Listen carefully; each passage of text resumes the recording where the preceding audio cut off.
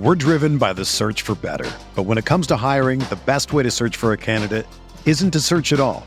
Don't search, match with Indeed. Indeed is your matching and hiring platform with over 350 million global monthly visitors, according to Indeed data, and a matching engine that helps you find quality candidates fast. Ditch the busy work. Use Indeed for scheduling, screening, and messaging so you can connect with candidates faster. Leveraging over 140 million qualifications and preferences every day, Indeed's matching engine is constantly learning from your preferences, so the more you use Indeed, the better it gets. Join more than 3.5 million businesses worldwide that use Indeed to hire great talent fast. And listeners of this show will get a $75 sponsored job credit to get your jobs more visibility at Indeed.com/Blue Wire. Just go to Indeed.com/Blue Wire right now and support our show by saying that you heard about Indeed on this podcast. That's Indeed.com/Blue Wire. Terms and conditions apply. Need to hire? You need Indeed. The baseball season is go, go, go. It's nonstop, relentless for every night, 6 straight months, and then hopefully another month in October. You also have work, friends, family, and a million other things going on. That's when you reach for a Coors Light. It's made to chill. There's only one beer out there that's literally made to chill, and that's Coors Light. I mean, the mountains on the bottles and cans even turn blue when your beer is cold. Is there anything better than opening up your refrigerator after a long day, seeing that icy cold Coors Light can or bottle in your fridge? The answer is no. There's nothing better. That's why when it's time to chill, you choose Coors Light. It's mountain cold refreshment made to chill. Coors Light is the one I choose when I need to unwind. So that's why when you want to hit reset, reach for a beer that's made to chill.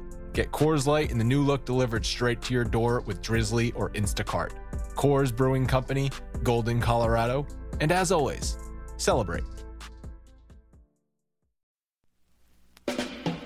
We are breaking down all aspects of Yankee baseball. This is the Bronx Pinstripe Show with your hosts, Andrew Rotondi and Scott Reinen. Let's go.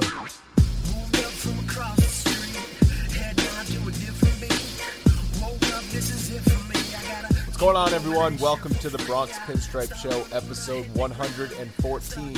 We have a jam-packed show today, lots of stuff to talk about, which, Scott, is pretty surprising considering the Yankees and baseball is still in that sort of dead period as the NFL playoffs are going on. Not much is happening in Major League Baseball, but we haven't done a normal show in a while. We were just saying, last week we had Blake Rutherford on, a couple weeks ago we had Tyler Wade on, so it hasn't just been you and me for a full hour in a long time.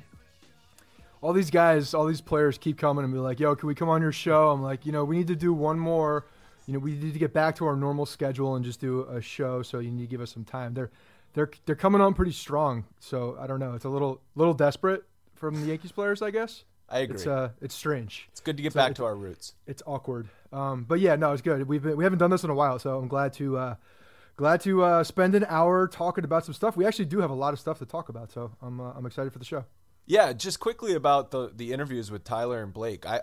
We've received a lot of good feedback, and that's awesome to hear from everyone. I actually finally went back and listened to those interviews, and just really enjoyable guys, two young guys to talk about. I mean, Blake is 19 years old. It's insane how young he is, and the fact that he could be in the majors within the next calendar year is pretty insane. So just want to reiterate, thanks again to both of those guys, and they were fun interviews. Yeah, and if you haven't noticed also over the past, I don't know, I'd say 3 to 4 weeks, and going back to our Frazier interview, when did we interview Clint? It was November? Yeah, somewhere around there. In November.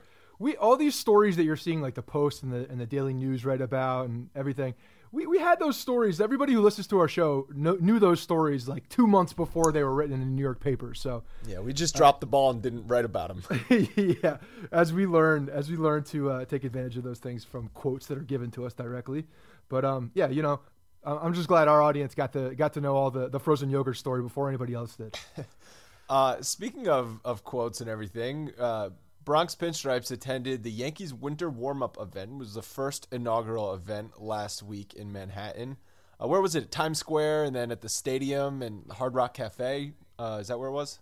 It was all over the place. They had a bunch of locations throughout New York that they took these guys to. They went, they did some volunteering. On Tuesday night is the event that I went to. By the way, this was, everybody needs to just give a round of applause to the fan-based website that gets credentialed going to meet the Yankees. We got to that point.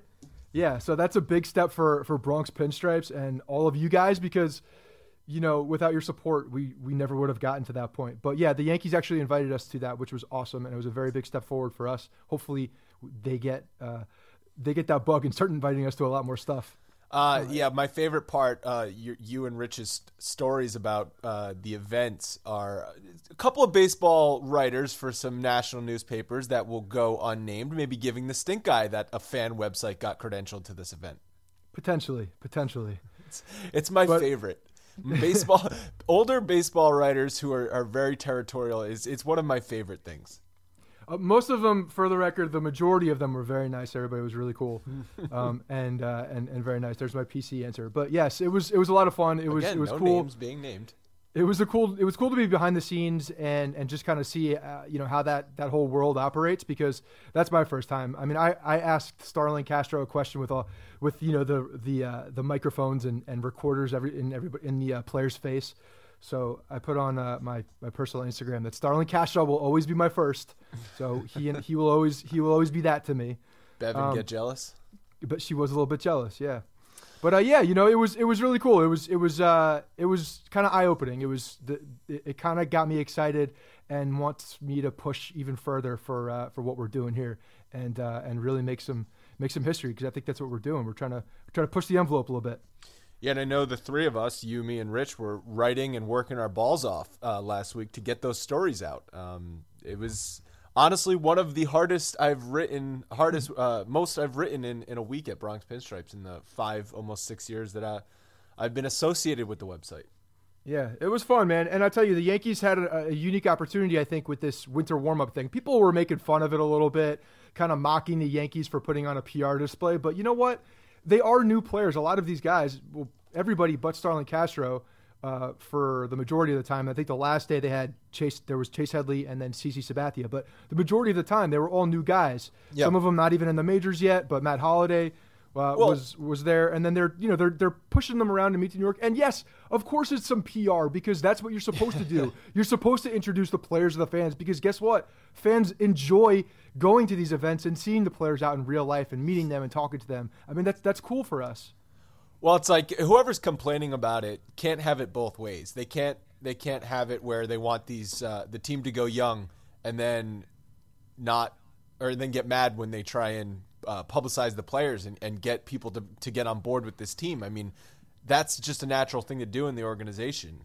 They got a little lucky in '96 and moving forward there, where that team instantly started winning. So, of course, people are going to latch on to all the young kids. But if this team is not a World Series team next year, it's going to take some fans, not fans like us, and not fans that listen to this podcast, but casual fans, are not going to go sell out Yankee Stadium just because the team wins 83 ball games. It's going to take a little bit more. So it's these kind of events that get fans to show up. And like you said, Clint Frazier was there. He's going to be a fan favorite. Gary Sanchez obviously is a fan favorite, and some of the newer, older guys like Matt Holliday. Yeah, I just don't. I guess understand the uproar of or where people are when they're talking about this and talking down about it. It just doesn't make sense to me. It's something cool for the fans. Obviously, the Yankees want to tout their guys.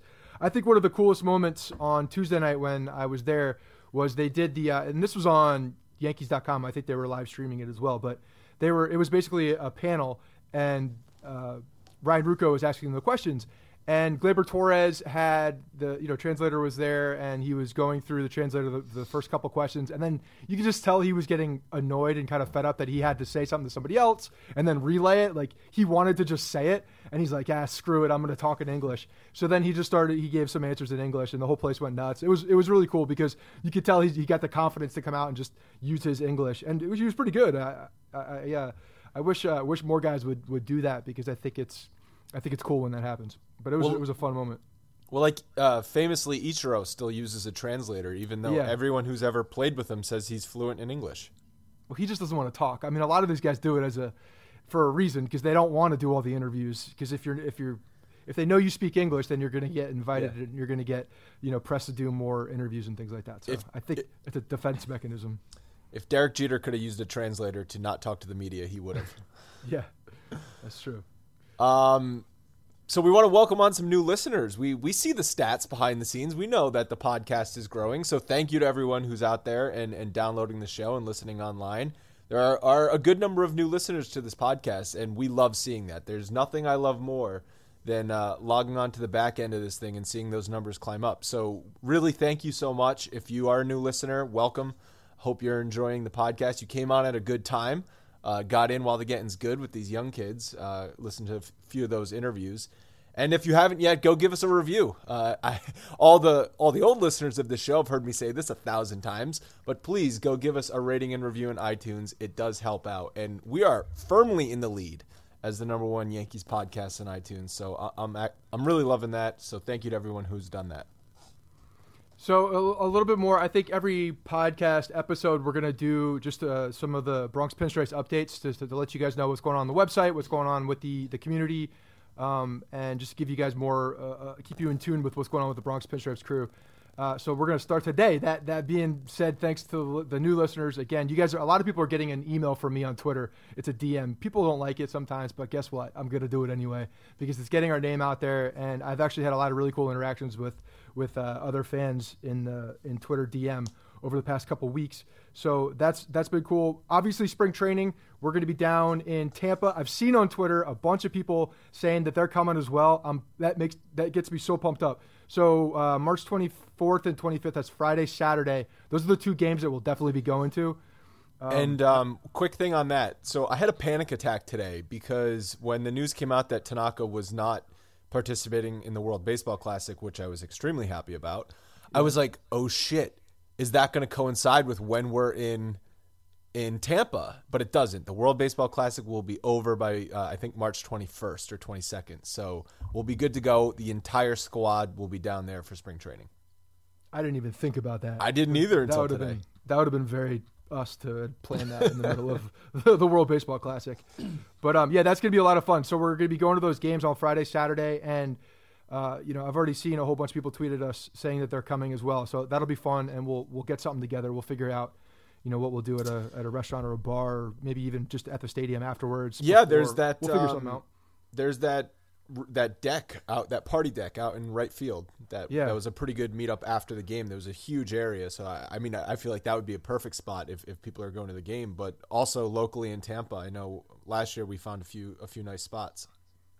Yeah, definitely, and we'll be relatively local. I think we're staying in Seminole Heights is what it's called, that area. So yeah, I'm just going to bring my knife for the walk to the stadium.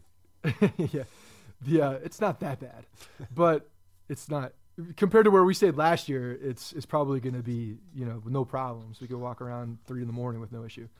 But yeah, that'll be fun. By the way, they renovated the stadium, so I don't know if that deck is different or enhanced, right? So they were renovating the left. Remember the left field side where behind it had the hill and all that kind of stuff. I know they put in more, I think, of sort of like the party deck atmosphere out in left field too. Okay, cool.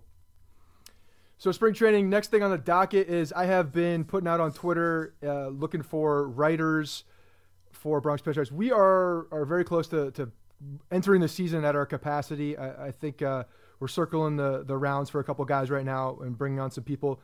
If you are a college student and you need an internship, hit us up. If you're looking for an internship, want to do an internship with Bronx Pinstripes, with this show, we have a bunch of other things that can be done, but that's a good opportunity. We've done it.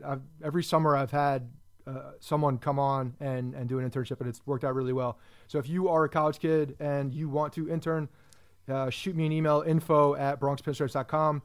And if you are looking to get involved more with Bronx Pinstripes, whether you do graphic design, whether you're awesome at making videos, whether, I don't know, you want to sell some t-shirts, whatever it is, if you do want to write, if you're phenomenal, we can always add a new spot. I mean, we're always looking for people who want to be a part of this and have a particular talent. So that's how it started, and that's how we're going to grow. So that's what we're looking for. Yeah, I just want to be wowed. I just want to be wowed. Just wow us. If you do want to intern for the podcast, if you have any audio editing experience, obviously that's a plus. I just want to throw out there that I managed an intern for the last year. I'm a very good boss. I'm not hard at all. She's only cried like 3 or 4 times, so you're in good hands if you work for me. You can wear a Chase Headley jersey every single day too. And then one of the two more things, the fan shop. Obviously, you guys know that we've been doing a lot more designs in the off season. There's a brand new fan shop that's open and available right now. Got some more t-shirt designs that are in there currently, and I'm adding a whole bunch more in the next couple weeks. So every week I want to give all the listeners a new code. This week's going to be a 25% off code. It's BP Show 25. So all you got to do is plug that in. You get 25% off whatever you purchase in the shop. If you use that code, tweet a picture of your purchase to @Yankees Podcast, and we will retweet you from the podcast Twitter account. That code will be good for a week until next week's episode, right, Scott? Yeah, we'll change it and do something different. But there are going to be more T-shirts, more sweatshirts. There are going to be. I'm working on a badass beanie. I haven't even told you about this yet, but it's still waiting for my hat. It's a very custom. Oh, I haven't gotten there yet. Custom beanie that's going to look like the Yankees top hat logo. It's actually really cool. Ooh, I like that. It's pretty custom. I have one of those keychains, one of those top hat keychain logos it's from my dad. Had it in the 70s, and it's still going strong. Nice. Yeah, these will be pretty cool. So, yeah, definitely check that out. And the last thing is we are getting ready to join a podcast network. That's big time excitement. Big time excitement for us. We have been in touch with a bunch of people. There is a company called Audio Boom. We are going to be setting up and getting on their podcast network. They are the largest podcast network in the entire world. So that is a good thing for us. That's kind of a big news for us. We're growing up a little bit. And I want to warm you up a little bit that in the future, we very well may have some live read advertisements. We have put our foot down by saying we do not want to have any pre-recorded, any of that commercial nonsense that you're starting to hear on a bunch of other podcasts. If there is an ad, it will be something that Andrew and I do a live read for, something that we can kind of work into the show, and will be, it won't be terrible to listen to, and it'll be, a good product, something that. Yeah, and I don't want you hitting that fast forward 15 seconds button on your phone either while we're doing those things. Yeah, these are ways to support us, by listening, taking advantage of some of the codes that come out, when an ad does come out, purchasing T-shirts in the fan shop. If you're looking for Yankees gear, buy it from us, things like that. You can always support the show, support the website by doing things like that. So I'm done, man. I'm done with my updates. I'm done with my rant. Yeah, I know you said that was the last bit of information or the last bit of updates, but one final thing, and I mentioned it last week, but coming up next month, we will be doing a podcast review of the movie 61, which was the Mantle and Maris chase for the home run record in 1961. We don't know exactly when we're going to record it. We think it's going to be the first week of February, so it'll release soon after that. But we want listeners to watch the movie between now and then and shoot us some mailbag questions. Shoot us some tweets that you want to hear us talk about. This is our first go around with something like this. We're not used to it, so it might be a train wreck or it might be awesome. We're not sure yet, but I'm looking forward to it. We will find out one way or the other. It will be one or the other, but it's coming out. I know I'm looking forward to it. If it's terrible, we'll still publish it. All right, you ready to jump into some Yankees topics? Yes. All right. So, free agency was kind of, which I feel like it's like this a lot of times where it comes out of the gate hot. A lot of the big guys sign, and then there's nothing for a long time, and then a few more of the dominoes that you thought were going to sign early in the year or early in the offseason sign right before spring training gets going, and they usually end up getting less than you originally thought. A couple examples of that. I mean, Bautista signed a 1-year deal. Wasn't that dude asking for like $100 million last year? So he signed a 1-year deal with 2 option years back with the Blue Jays, $18 million a year. Trumbo was asking for, I believe, $70 million. He only got $37.5 million over 3 years with Baltimore, which is actually $500,000 less annually than Matt Holliday got with the Yankees, which is pretty crazy. And then you think what Toronto did with Morales. They signed him at the beginning of the offseason for 3 years and $33 million, and he looks like an overpayment at this point. So the question I kind of want to pose is, did the Yankees jump the gun with Matt Holliday too early? Could they have waited and maybe gotten Mike Napoli, who's still out there, for 1 year, $13 million, that dude can play first base, Matt Holliday can't.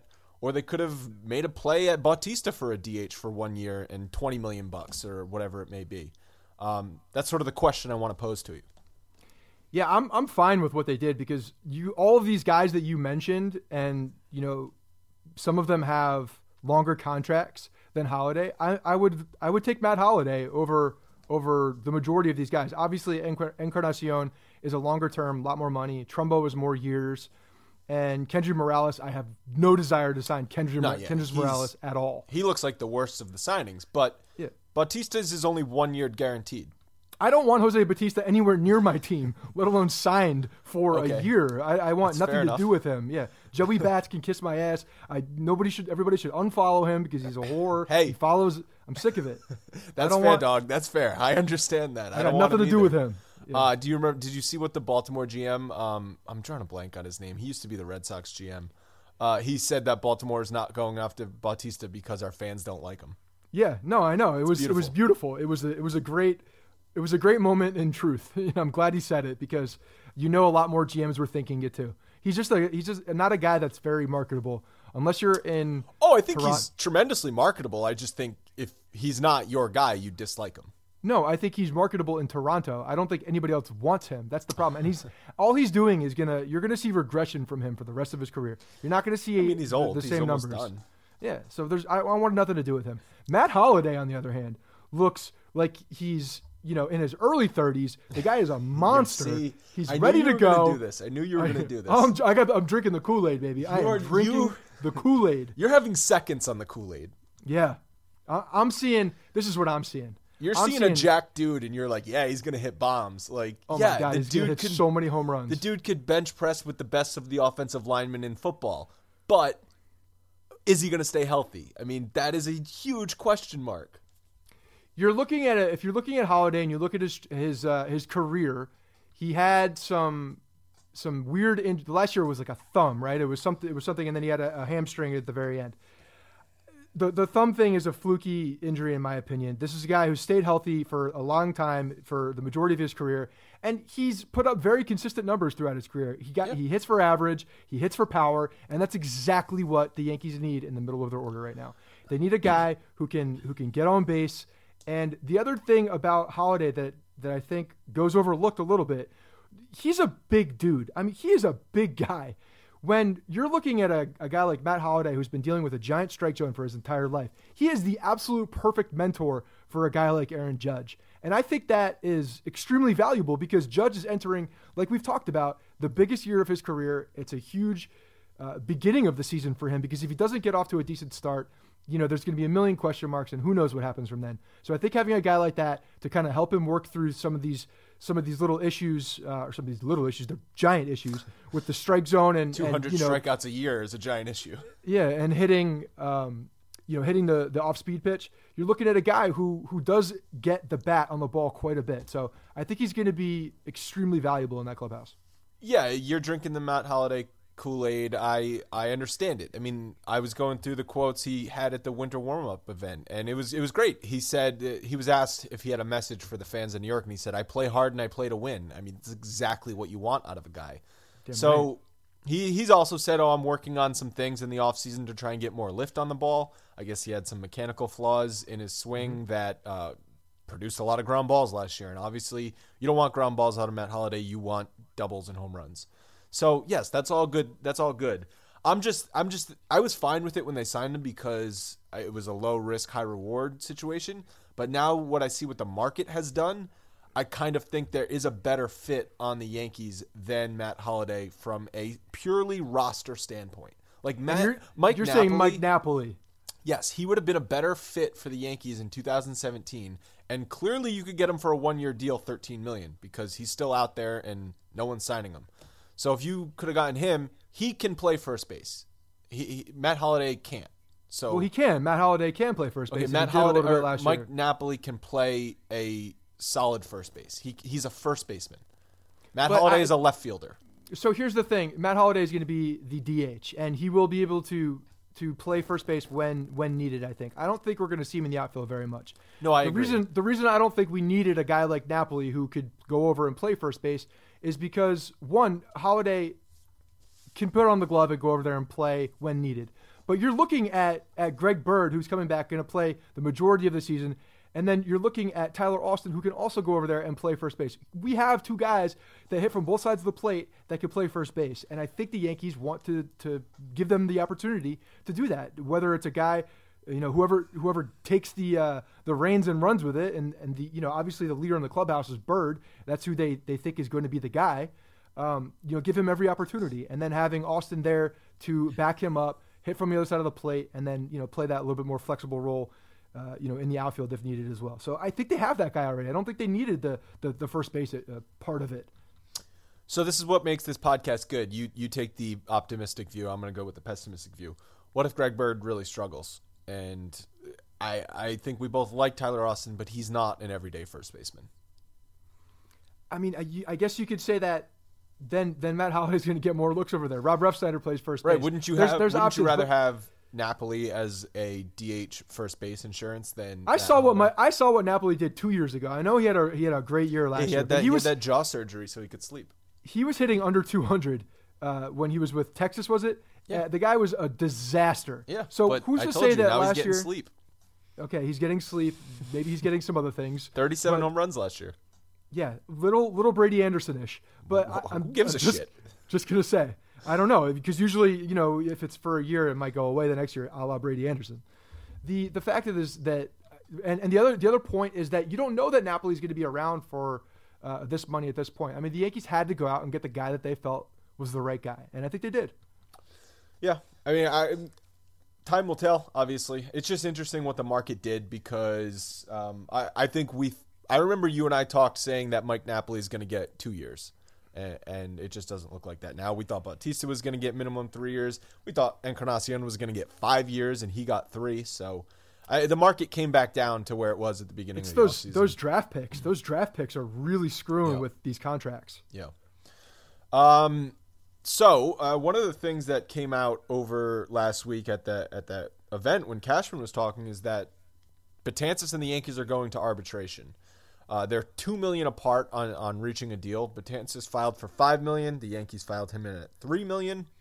And I wrote something on the website last week, sort of unfortunately foreshadowing. I could see things getting messy for the Yankees and Betances because Betances is in a bad spot as far as earnings go. Not from a you and me standpoint, but from a Major League Baseball player of his caliber standpoint. Like I wish at the end of the my day, salary arbitration was that bad. Yeah, for everyone who's tweeting me being like, I can't feel bad for a guy who's going to make at least $3 million next year. I agree with you. You can't actually feel bad for him. But when you look at how good he is, he's one of the 3 to 5 best relief pitchers in baseball. And you look at he's made minimum salary for the last 3 years when he was a top 5 reliever in baseball.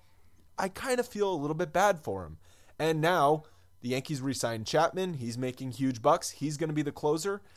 And they've labeled Betances a setup man. They filed him in. One of the reasons they filed him in at $3 million is because they said, we're not paying you closer money. You're a setup man. So he's kind of in a no-win situation where his value is a little bit diminished because of the role he's in, even though he is extremely good. Yeah, he's in a bad spot.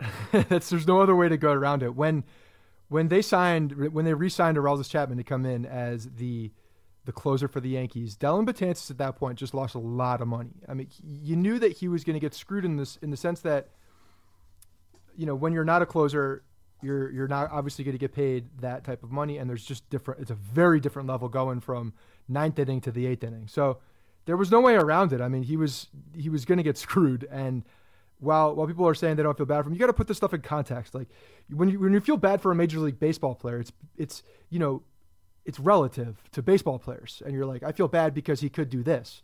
It's not because they're making that much more money, and I mean they're all making a lot more money than us. We get it, that's a thing.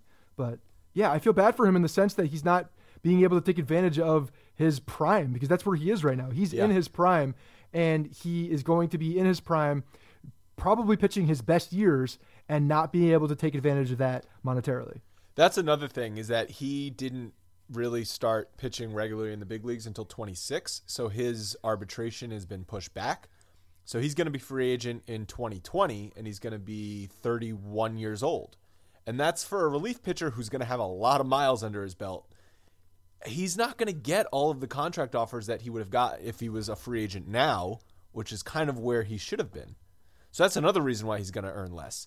And doesn't it just rub you the wrong way that the Yankees are kind of quibbling over $2 million? And I'm going to read a comment that I got on my blog in a second, which it argues for the Yankees that they did the right thing. But just on the face of it, $2 million for one of the best pitchers in the league and one of the Yankees' most valuable players doesn't it just kind of rub you the wrong way? Yeah, a little bit. I mean, I understand the business side of it, and the Yankees are just trying to do what I guess the market is presenting for an eighth inning guy or for a middle reliever. In essence, that's what he is, because eighth inning guys are no more valuable, I guess, on paper than a seventh inning guy, right? Or a sixth inning guy. What makes an eight? There is no eighth inning role at this point. There's no holder. You know what I mean? There's a closer, but there's no holder position. I mean, holds is a stat. It's a newer stat, but it's not recognized as a position. I don't think, not yet at least. It probably will be soon. But the fact that this guy is a local guy too. I mean, the fans. This is he came up at a time where there weren't very many guys coming from our system that Yankee fans could get behind. And Yankee fans have absolutely gotten behind Dellin Betances. He's a local guy from the Bronx, from New York, come up through the system. He was part of the Killer Bees, if everybody remembers that, when he was a starting pitcher.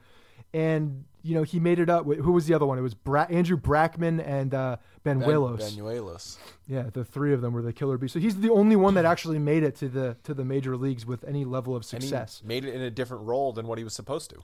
Yeah, exactly. So it does rub me the wrong way a little bit.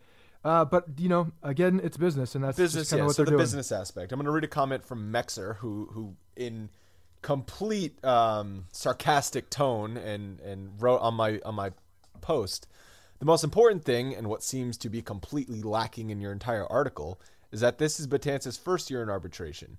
I compared Betances to Warren because Warren made like $2.3 million. He goes on to say, it is Warren's second. Salaries go up in successive years of arbitration. That's how the process works. As players pass from full team control to free agency, basically Betances' agent is trying to reset the market to argue for giving the top relievers who are in arbitration closer money despite not being closers. However, I think the arbitration process looks to the free agent market to determine value, and the free agent market seems to put a premium on closers. I think that the odds are very high that Betances will lose the hearing and end up with $3 million when he otherwise would have had 3.4 or 3.5. So he's arguing for the Yankees are doing the right thing from a business standpoint. I never argued against that. Not asking the Yankees to, out of the goodness of their own heart, just give Betances all the money in the world. Again, I was just simply saying the relationship is going to get messy. And for one of my favorite players on the team, it rubs me the wrong way. Well, I think if you're looking at the end result, too, of Betances and where he's going to end up after all is said and done, he's probably not going to be on the Yankees. Definitely unless there's some strange things that happens with Chapman and Betances is still with the team and able to take over that closer role. He's not going to be with the team because he's going to get closer money from someone, and it's probably not going to be the New York Yankees. So what are they breaking? They're breaking a relationship that's probably not going to be repaired in the first place. It's not going to be a long-term relationship at this point. I think they broke that relationship when they signed Aroldis Chapman. That was the kind of the kick in the knee at that point, because you're signing the guy that would be your role. So essentially taking money out of your pocket as soon as that signing happened. So it was a broken relationship right then. Well, Betances better be careful. I mean, he's not broken down, but he's looked tired the last couple seasons. They've used him so much. He's pitched the most innings out of the bullpen on the team out of any relief pitcher. I think didn't we figure out last year that he threw like 1,000 more pitches than any other reliever over the last 3 seasons?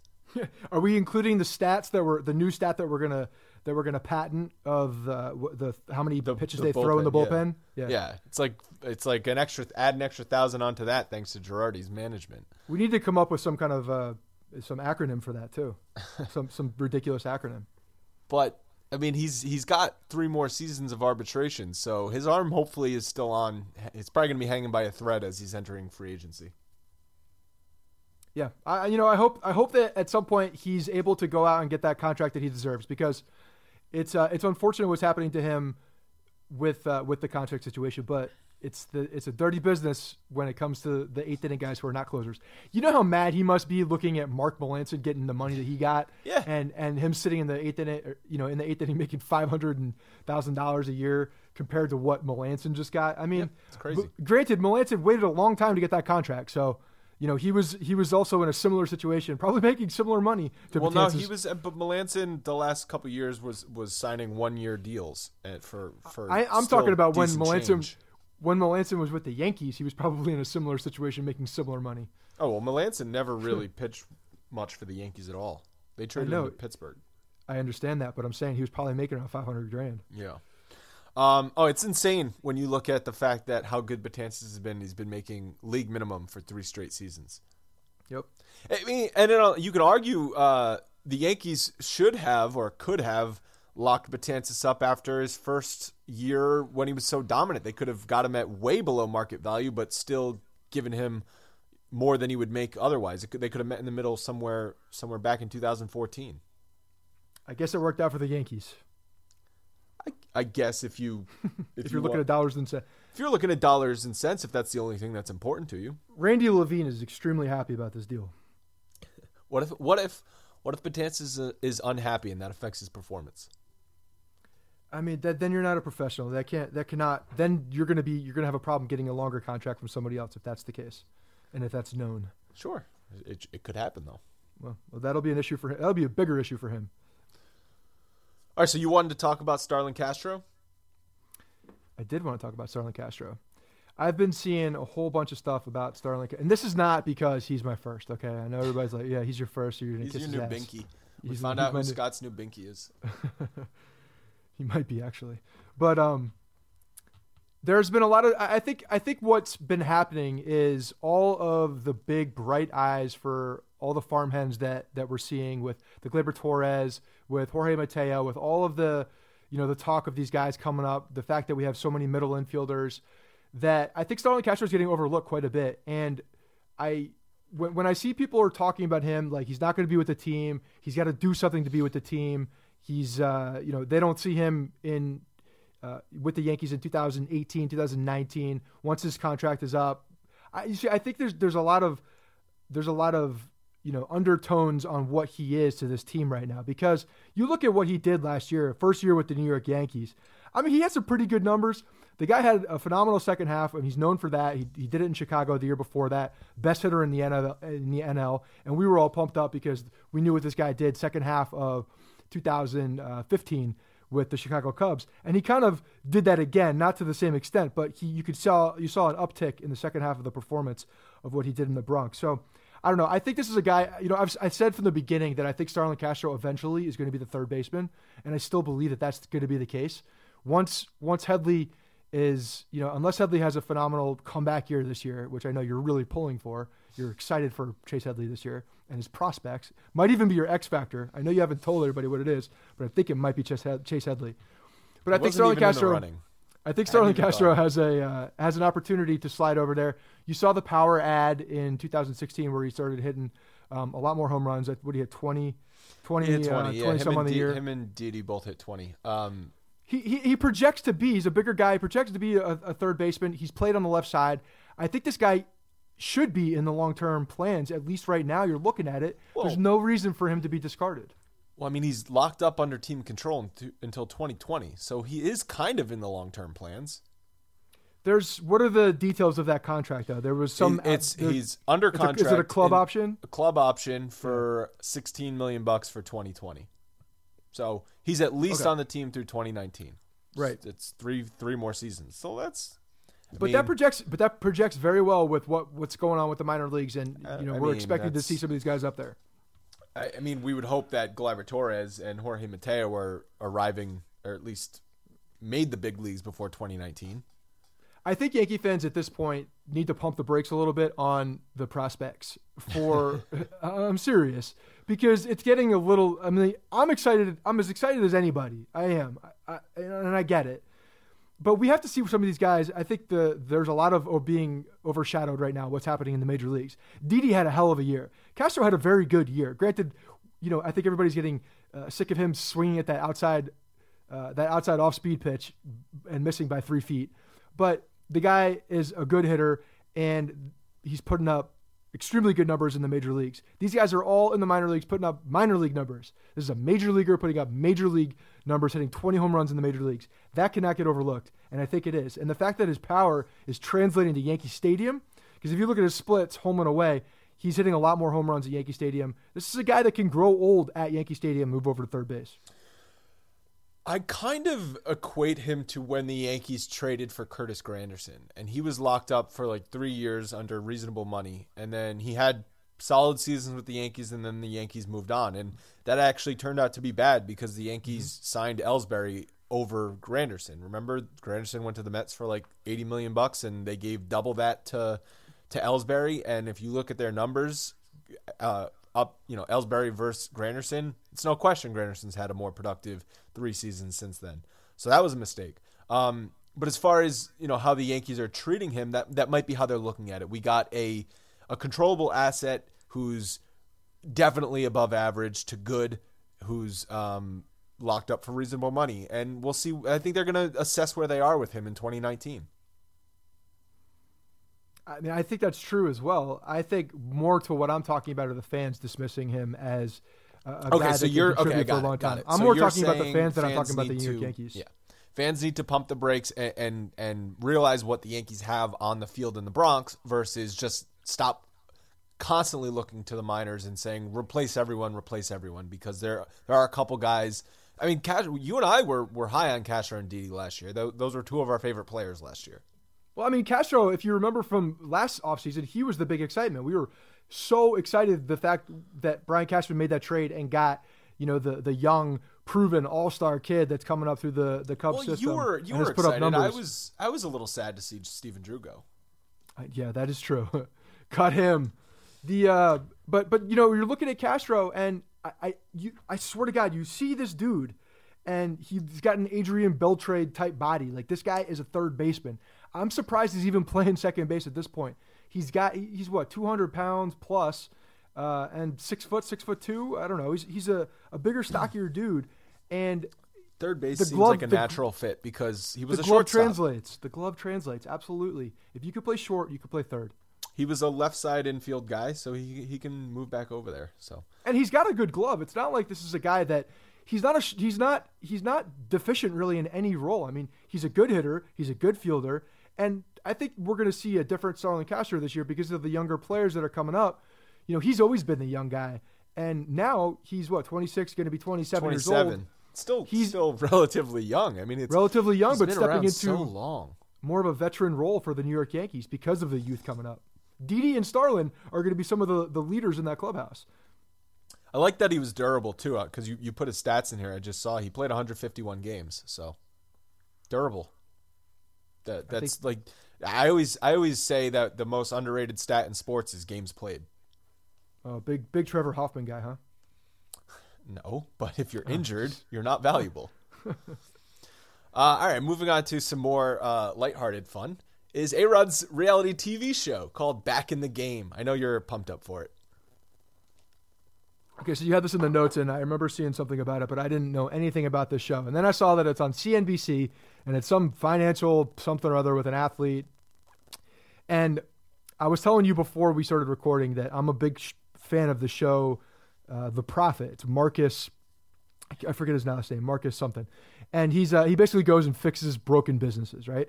And so I was going to look at The Prophet on demand and to pick out one of the shows, and I see there's like 30 CNBC shows that are all basically the same premise, but there's like different themes, I guess. Like Marcus, The Prophet is with broken businesses. There's like some like redneck hillbilly Southern one version of Shark Tank. They're bringing in other celebrities to do similar shows, and then now A-Rod's coming in to do the financial side of the athlete. So he's going to help broke-ass athletes. Yeah, he's going to fit. It's fitting right into that mold what CNBC is doing. So I'm excited for the show. I think it'll be great. Must-see TV. So I'm picturing A-Rod having like a sit-down intervention with these broke athletes and being like, how could you have blown $55,000 at the strip club for the 4th night in a row? What is wrong with you? That's what I'm picturing, and I'm super excited for it. Yeah, I think it's going to be good. I think we're going to see A-Rod in his natural. He's going to be. This is A-Rod Corp. This is all A-Rod Corp. A-Rod's part of A-Rod's charm is that he's awkward. So as long as he's like that awkward, charming self we saw on TV, I think it could be actually a successful show. There's going to be they're calling it a reality TV show, and obviously the reality part is for the athletes that are getting advice from A-Rod because A-Rod's the host. But I think there could be a hidden gem in this show, and if the producers work it correctly, and really they make the show about A-Rod and how wild of a life he leads, wild not like going out and partying, but just how weird he is. I think that could be a fun reality TV show. So like the broke athletes are secondary to A-Rod's awkwardness. Yeah, see, that's more of like a Bravo type show, though. I think the CNBC part switch it over to Bravo. You can follow the Kardashians. The CNBC part's going to make it boring, unfortunately. And you're talking about I don't really know how A-Rod can not act like his normal awkward self because what else is he going to do? Not act awkward? He's going to be in like a new $6,000 suit every episode. He's going to have his hands together in a triangle, like he's really getting down to brass tacks with these guys. He's going to pucker his lips quite a lot. Pucker that lips. He constantly is puckering those lips. Every episode he will mention his daughters roughly 65 times. So, yep, it's going to be good. Can't wait. The Hall of Fame. For the record, I like seeing A-Rod on reality shows more than I like seeing him in a baseball uniform. He finally, unfortunately, ruled out not coming back for 2017. Oh, that's a shock. But he's not retired yet because he's still getting paid. Well, yeah, he's got to set his papers after next year when that contract is up. And also, I would imagine he doesn't want to retire now because it will delay his Hall of Fame eligibility. That's true. He needs that extra. He needs every year he can get. How about that segue? That is a good segue. Bagwell, Tim Raines, and Pudge Rodriguez are the only 3 people to get into the Hall of Fame this time around. Pudge was a first ballot Hall of Famer. Raines was like his 10th. Bagwell like his 7th. I really cannot get excited about any of these players making the Hall of Fame. I know Raines was one of those guys that they were crusading for. Bagwell, to me, is just a product of steroids. He just was never named in any report. And Pudge was one of the best catchers in the league for 2 decades, but he also was probably a steroids guy. So you just got to be – I just would like more consistency because if you're voting Pudge Rodriguez in on his first ballot – but Bonds and Clemens are only getting 54%. To me, it's just hypocrisy. Well, see, the funny thing about it is you're telling me you're not excited about that, and then you give your reasons, and you're talking a lot about steroids, but you're not that guy. You're not the guy who says that they shouldn't be in because of steroids. So is it just because of hypocrisy? Yes. I'm not excited because Tim Raines, well, I've kind of put Raines to the side because he was an 80s guy. Bagwell was a 90s guy. Pudge was a 90s guy. They were 2 very good players, but neither of them were the 10 best players in the league at any given point. And I'm sorry, I just can't get excited about guys who were never considered a top 10 player or never. I tweeted out that. Well, I disagree with Pudge. I think Pudge was the best catcher in the league for a very long time. I think Pudge was one of Pudge. I think over Bagwell. I don't think Bagwell's a Hall of Famer personally, but no. Okay, I think fine. Pudge maybe was a top 10 player, but yeah, I think Pudge was the best catcher for a long time in the league. So I kind of jokingly tweeted last week about a video game cover effect because someone tweeted, I forget who, it was one of the sports writers, tweeted like side-by-side numbers of Jeff Bagwell and Ken Griffey Jr. And their career OPS were virtually the same. And to even make that comparison between Bagwell and Ken Griffey Jr. to me is asinine. And I use like the video games as an example. Like Ken Griffey Jr. was the face of baseball for a while. He had star appeal. Did anyone outside of Houston give a shit about Jeff Bagwell?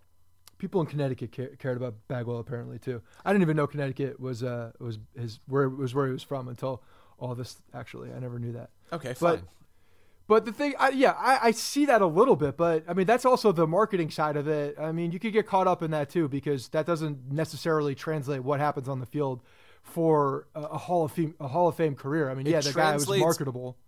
No, it's not the end all pop be all, culture, but it translates as far as popularity. I mean, Ken Griffey Jr. was the most popular baseball player in the 90s. And to compare him to Jeff Bagwell is stupid. Well, he's getting the comparison now because they're both Hall of Famers. The thing about the Hall of Fame is, it's very difficult when we talk about the Hall of Fame because, one, now we're dealing with so many different eras of writers. We're dealing with some really old guys. We got some really young guys in there. So there's so many different mixed opinions because baseball is so different now than it was 30 years ago, 40 years ago. And when you're talking about the best of the best, like the no-doubters, you think about those guys. Like, to me, those are the guys when I was growing up were the Hall of Famers. Like, I always thought the best of the best, those were the guys that were going to be in the Hall of Fame. But now I feel like there's these like fringe guys that are getting into the Hall of Fame. I kind of feel the same way about some of the people in Monument Park, to tell you the truth, with the plaques going up, in all honesty. It's like there's a lot of participation ribbons going on with people that, granted, great Yankees, awesome Yankees, probably shouldn't be out there, though. But the same thing with the Hall of Fame. Like, you know, there used to be clear-cut numbers. You hit this number, you're in the Hall of Fame. You're that guy. Now those numbers are out the window because of the steroid era, because of all the things that have happened. So now it's a lot more opinion, and people are pushing their agendas for certain guys and retracting from other ones because of the whole steroid complications or what they think they did. And it's just so freaking gray now that it's losing its luster. And I'm afraid that in 20 to 30 years, the Baseball Hall of Fame, nobody's going to give a shit about because it's so watered down and saturated that it's not going to be as cool and as a big of an honor as it used to be. Which is even more of a reason why you have to largely throw numbers out for the steroid era and just use the eye test. I agree. I think the eye test is should be one. I don't know how you write that into the rules, but the eye test should be something. It should absolutely be one of them. And I know before we started recording, we both agreed let's not get too deep into the Hall of Fame because somehow we always get into a rabbit hole with this. Because it gets annoying. You know, it's like one of those things that just doesn't go away. That's like everybody has an opinion about. And I swear to God, the 80% of the people that I hear about it, I hate their opinion. I think they're wrong. It's so annoying. So let's leave it with this: Posada is not a Hall of Famer, but for him to only receive 17 votes is insane. Pudge, a catcher, gets in on his first ballot, and Posada gets not even past one ballot. And if you look at their offensive numbers, Posada has a better across-the-board offensive stat line than Pudge Rodriguez.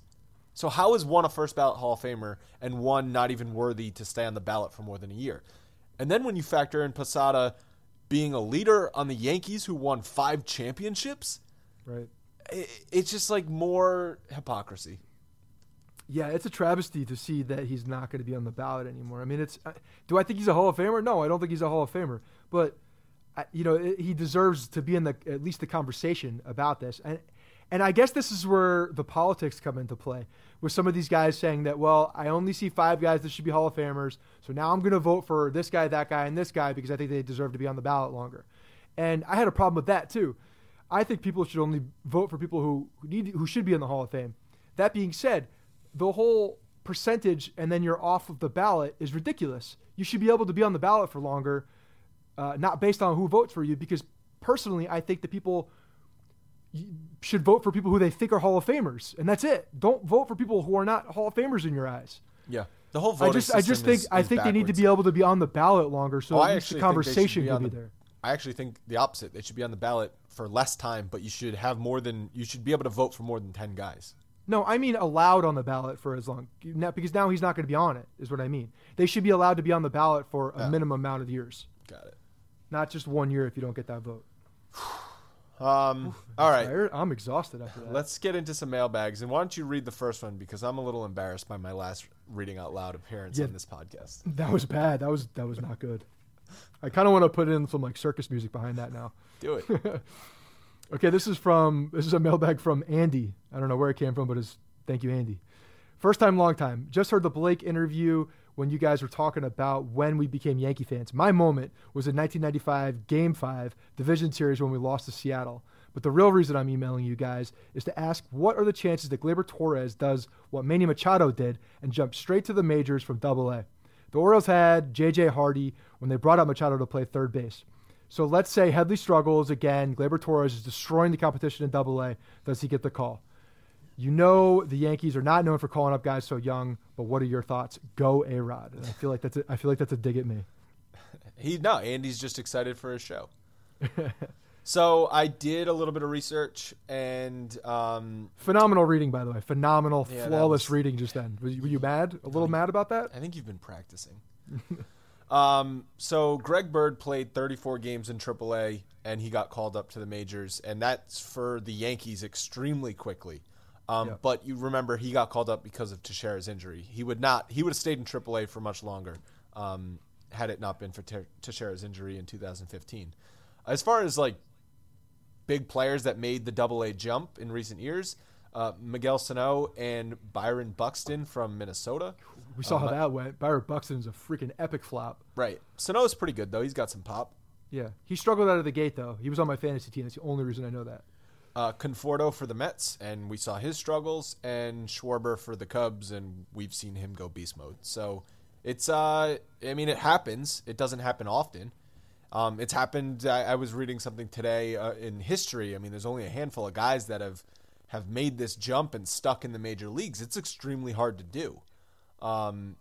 It's more of an opportunity for pitchers, though, right? I don't have the names in front of me, but I do remember some pitchers coming up from Double-A that make that jump.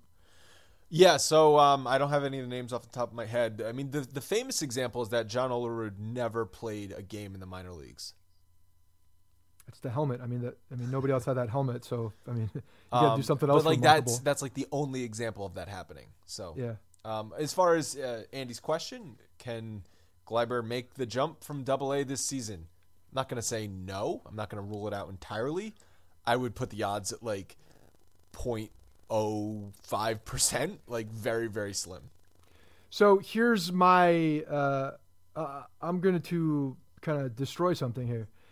There's an assumption being made that he's going to start in Double-A. I don't think he's going to start in Double-A. I think that what they saw in Arizona, which is, they say is on par of Double-A. I think if he has a hot spring, they could start him in AAA immediately. This guy doesn't. Why does he need to be in Double-A for a season? Why can't they put him in AAA when they've already seen what he can do, in the Arizona Fall League with the same caliber of guys as a Double-A, because that's kind of the bar of what they say it is. So I think there's a very good opportunity where this guy could actually start in AAA if he has a hot spring training. Yeah, that's kind of a wild card I didn't even think about. Obviously, Pete Kozma is in the minors for Scranton, but the Yankees aren't going to care about moving players around. They're going to make Gleyber a priority. But he's so young. I just have a hard time seeing them rushing him. I mean, he's their number one prospect right now. They do not want to screw this up. Well, I don't even think rushing him going into AAA isn't even so much of a rush. I mean, you're still holding him back down there. It's still skipping a full level. I guess the thing about what we're looking at though is Jorge Mateo was also in Single A for a while, and we all know what happened when he got passed over for the call up to Double-A. He's a guy. If they do keep him, I know there's been talks about him being in the outfield. They haven't told him anything that he's going to be starting in the outfield as of right now. He's an infielder. He's a shortstop. He's a second baseman, but primarily a shortstop. He's a guy that very well, if both of these guys do well in spring training, you could see them both, make that jump up. So Mateo, at that point, could be the shortstop of Double-A. Then what are you doing with Gleyber Torres? Or if Gleyber Torres is at Double-A, what are you doing with Mateo? You're gonna have to change positions. What if he doesn't adapt? What if he doesn't adapt well to center field? What if he is a shortstop and that's where you have to be? Then you have a little bit of a roadblock, a little bit of an issue, some traffic, if you will. And if Gleyber comes out and just lights up the spring training and has a good spring training, why not start him in AAA? Pete Kozma is certainly not going to hold anybody back. No, I'm not saying no. You're right. I think, though, the Yankees will start to look at Gleyber at other positions, second base and third base, because the more I'm reading it, I mean, they love Didi. And who's to say that Gleyber is not the future third baseman, as Andy has said here, and instead of the future shortstop? Again, see, this is what the disrespect for Starlin Castro. Here it comes. No. I think... How is that disrespect for Starlin Castro? because I think Castro's going to be sliding over to third base. I think. Okay, so then Torres could get some time at second base. I could see them playing him at those other positions just to get him some experience there. Yeah, I think they will. I mean, I think when the trade happened, from everything we were talking about when that trade went down, we were even talking to some of those guys that had covered him, saying that they heard through their sources as well that Gleyber was going to start playing some second base, and that's what we had heard, that the two, Mateo and Gleyber Torres, are going to play, intermix at shortstop and second base. So I do think they're going to play him up the middle somewhere. I don't think he's got the power numbers. I don't think Torres has the power numbers to slide over to third base and be a long-term third base guy. I feel like he's more of a gap 19 right now. He could develop some power. No, you're right, but I shouldn't say that doesn't have the numbers now. But projecting, I think they don't project him as a big power guy. Yeah.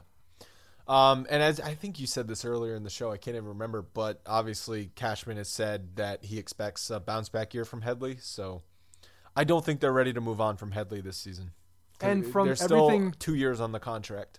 And he's extremely nice. He's like the nicest guy ever. You know what? I'm really like... You don't like do you not like hearing that? No, I don't, because I don't...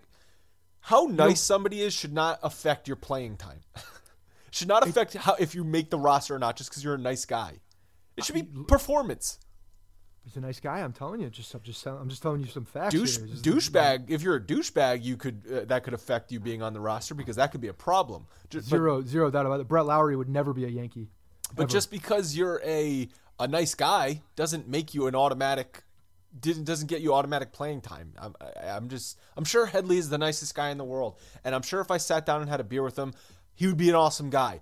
But as far as how he plays third base and how he hits, I don't want to watch him anymore.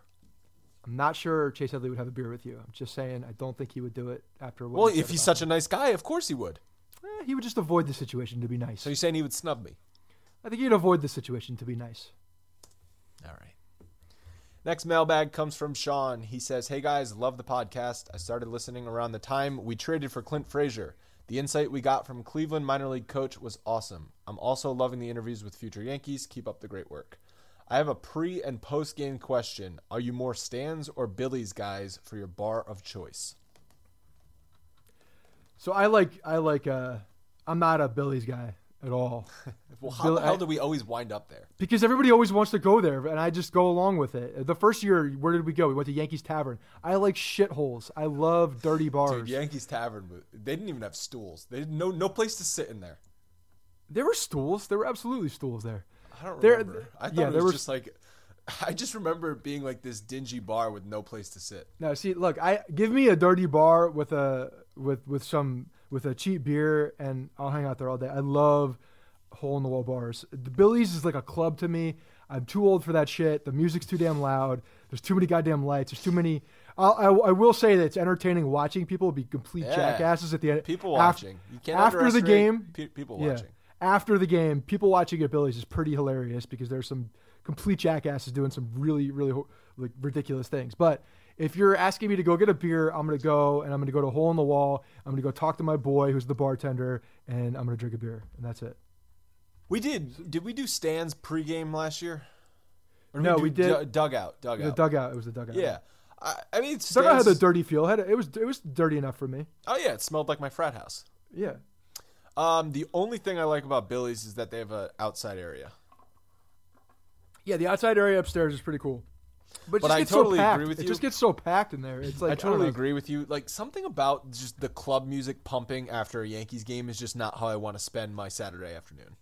No, I feel like if I'm in the Bronx hanging out with guys who just watch the Yankees game, we should be in a complete shithole bar drinking beer, not just like like I can't handle that. The space at Billy's is nice though. Like if it's not crowded in there, you have a lot of room for activities.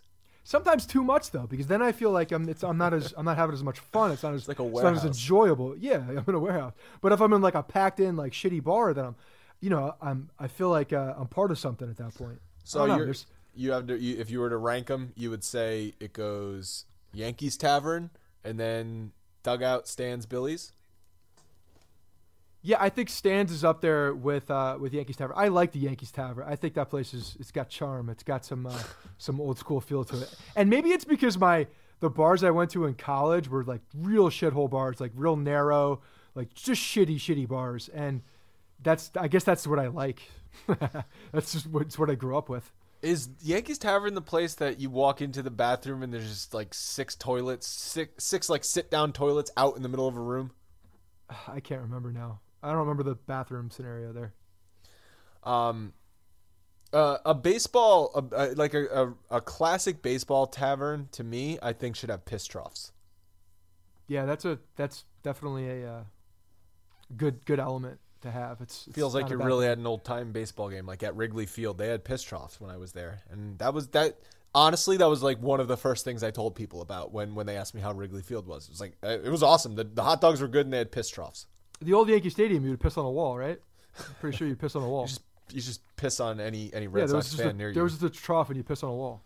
Yeah, not anymore. It's too corporate. The good old days. All right, what do we got next? Next is from Rudy G. We heard from Rudy last week, also a long-time listener. Thanks for reading my Time Machine mailbag last week. I usually agree with Scott on Yankee stuff, but agreed with Andrew's response on that one. My question for this week, if CC has a decent 2017 season, should Cashman offer him a one-year deal? I think so because he seems to be a great clubhouse guy who could help the rookies develop. After all, Andy pitched until he was 41. All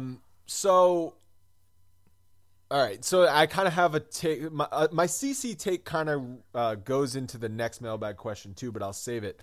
It's an interesting question because, say CC has a fairly identical year in 2017 as he did 2016, he'll get another contract. Mm-hmm. And the Yankees could be in a position next year too, with Tanaka potentially leaving, Pineda potentially leaving. They're going to need rotation spots, so I'm not ruling it out entirely. I'm not going to either because I think CC is going to want to finish in New York. I don't think he's going to want to go somewhere else at this point in his career. So I think if he does have a good year, I think it's very much on the table for Cashman to offer him kind of a one more deal type thing where kind of your swan song. And then that's it. But if he doesn't have a good year, I could see him retiring. So I think it's one or the other. I don't think he wants to go anywhere else. With all the off the field stuff that's going on, like, do you really want to go and inject yourself into a new clubhouse or a new city and all that crap? He's got a young family, with kids, and I don't know. He's at a point in his career where I could see that he just wants to stay in New York one way or the other. So the reason I said that, so let's read the next mailbag question. It comes from Luke in Leicester, England. He says, worst case scenario, the Yankees are out of a playoff race come the deadline. Who are a few guys you could think they could sell high on? And the reason I was mentioning CC is because, yes, they could sign him again in 2018. They could also shop him at the trade deadline if he's having another good season. Yeah, I guess. I don't see him as a big shop candidate. I don't know. If he's having a good year, he's still like anything around the corner it could be bad news for a team. You're not going to get much for him. I don't think even at the trade deadline. Yeah, I know, but he has a no trade clause, so that he'd also have to waive that. But if Cashman is saying, I'll just get a very, very low level prospect if you pick up the remaining $10 million on his salary, I mean, that's basically a salary dump if they want to go that route. And if you're a playoff team, you're bringing in a guy with experience.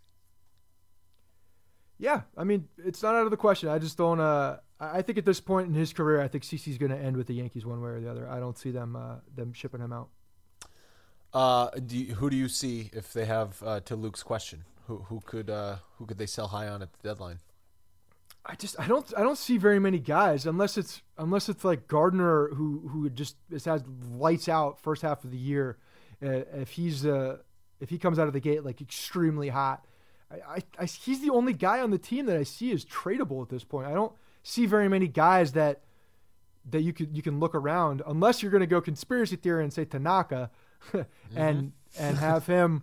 I love conspiracy theories. Talk about that because that's something that could get a serious return. But that's on the table definitely. It probably is with the opt out there. It's definitely on the table. The only other guy I could see is Aaron Judge.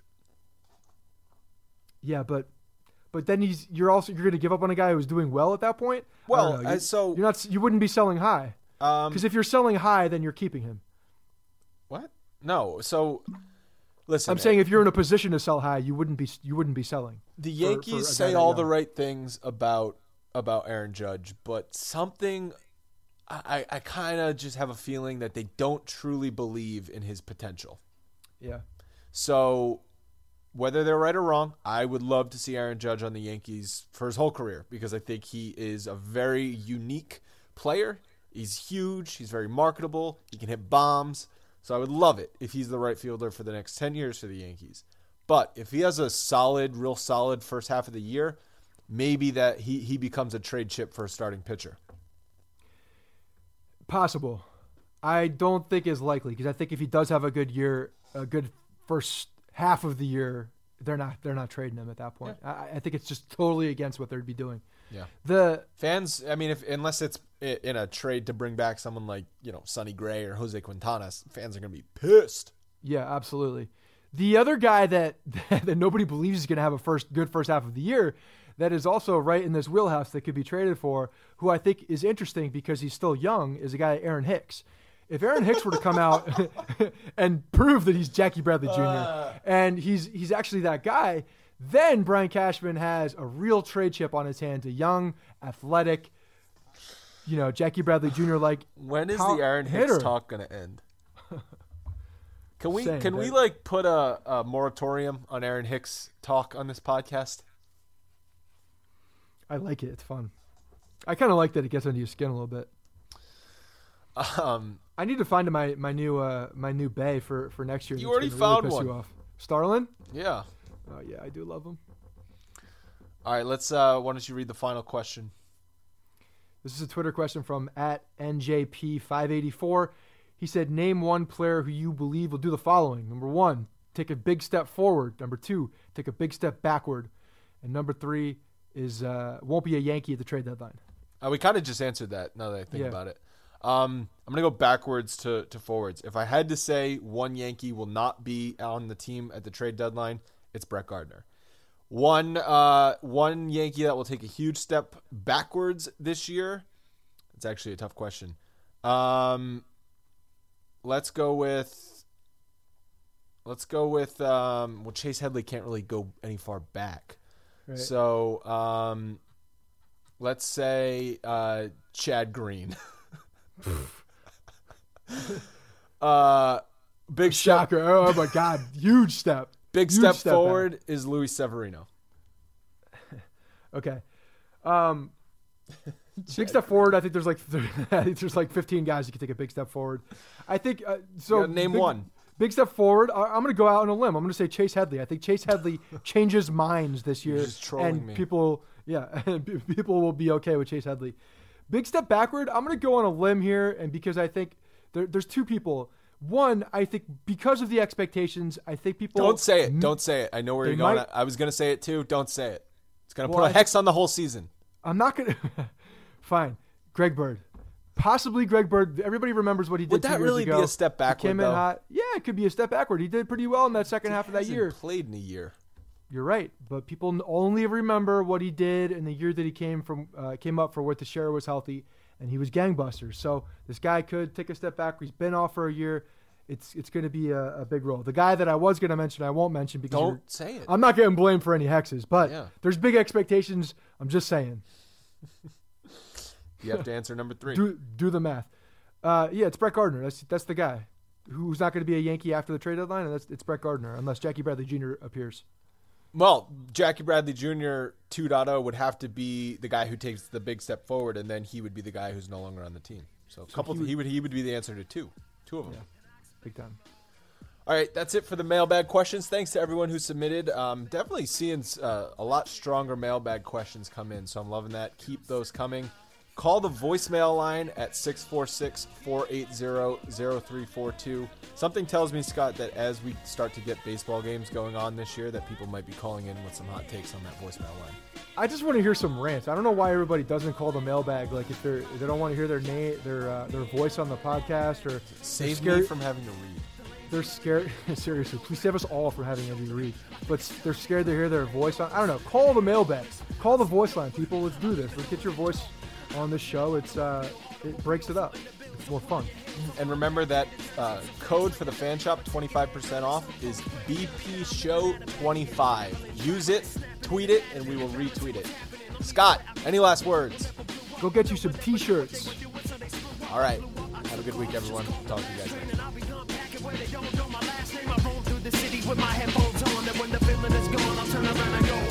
Hey guys, thanks for listening to the Bronx Pinstripes Show. Make sure you find us on iTunes and subscribe so you can get all new episodes directly onto your phone. If you do like the show, we'd love for you to take a minute and give us a 5-star rating and review in iTunes. It really helps us out and allows us to create more shows.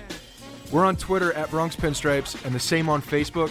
You can always find us there talking Yankee baseball. Thanks again, guys, for your support. Really appreciate it, and go Yankees.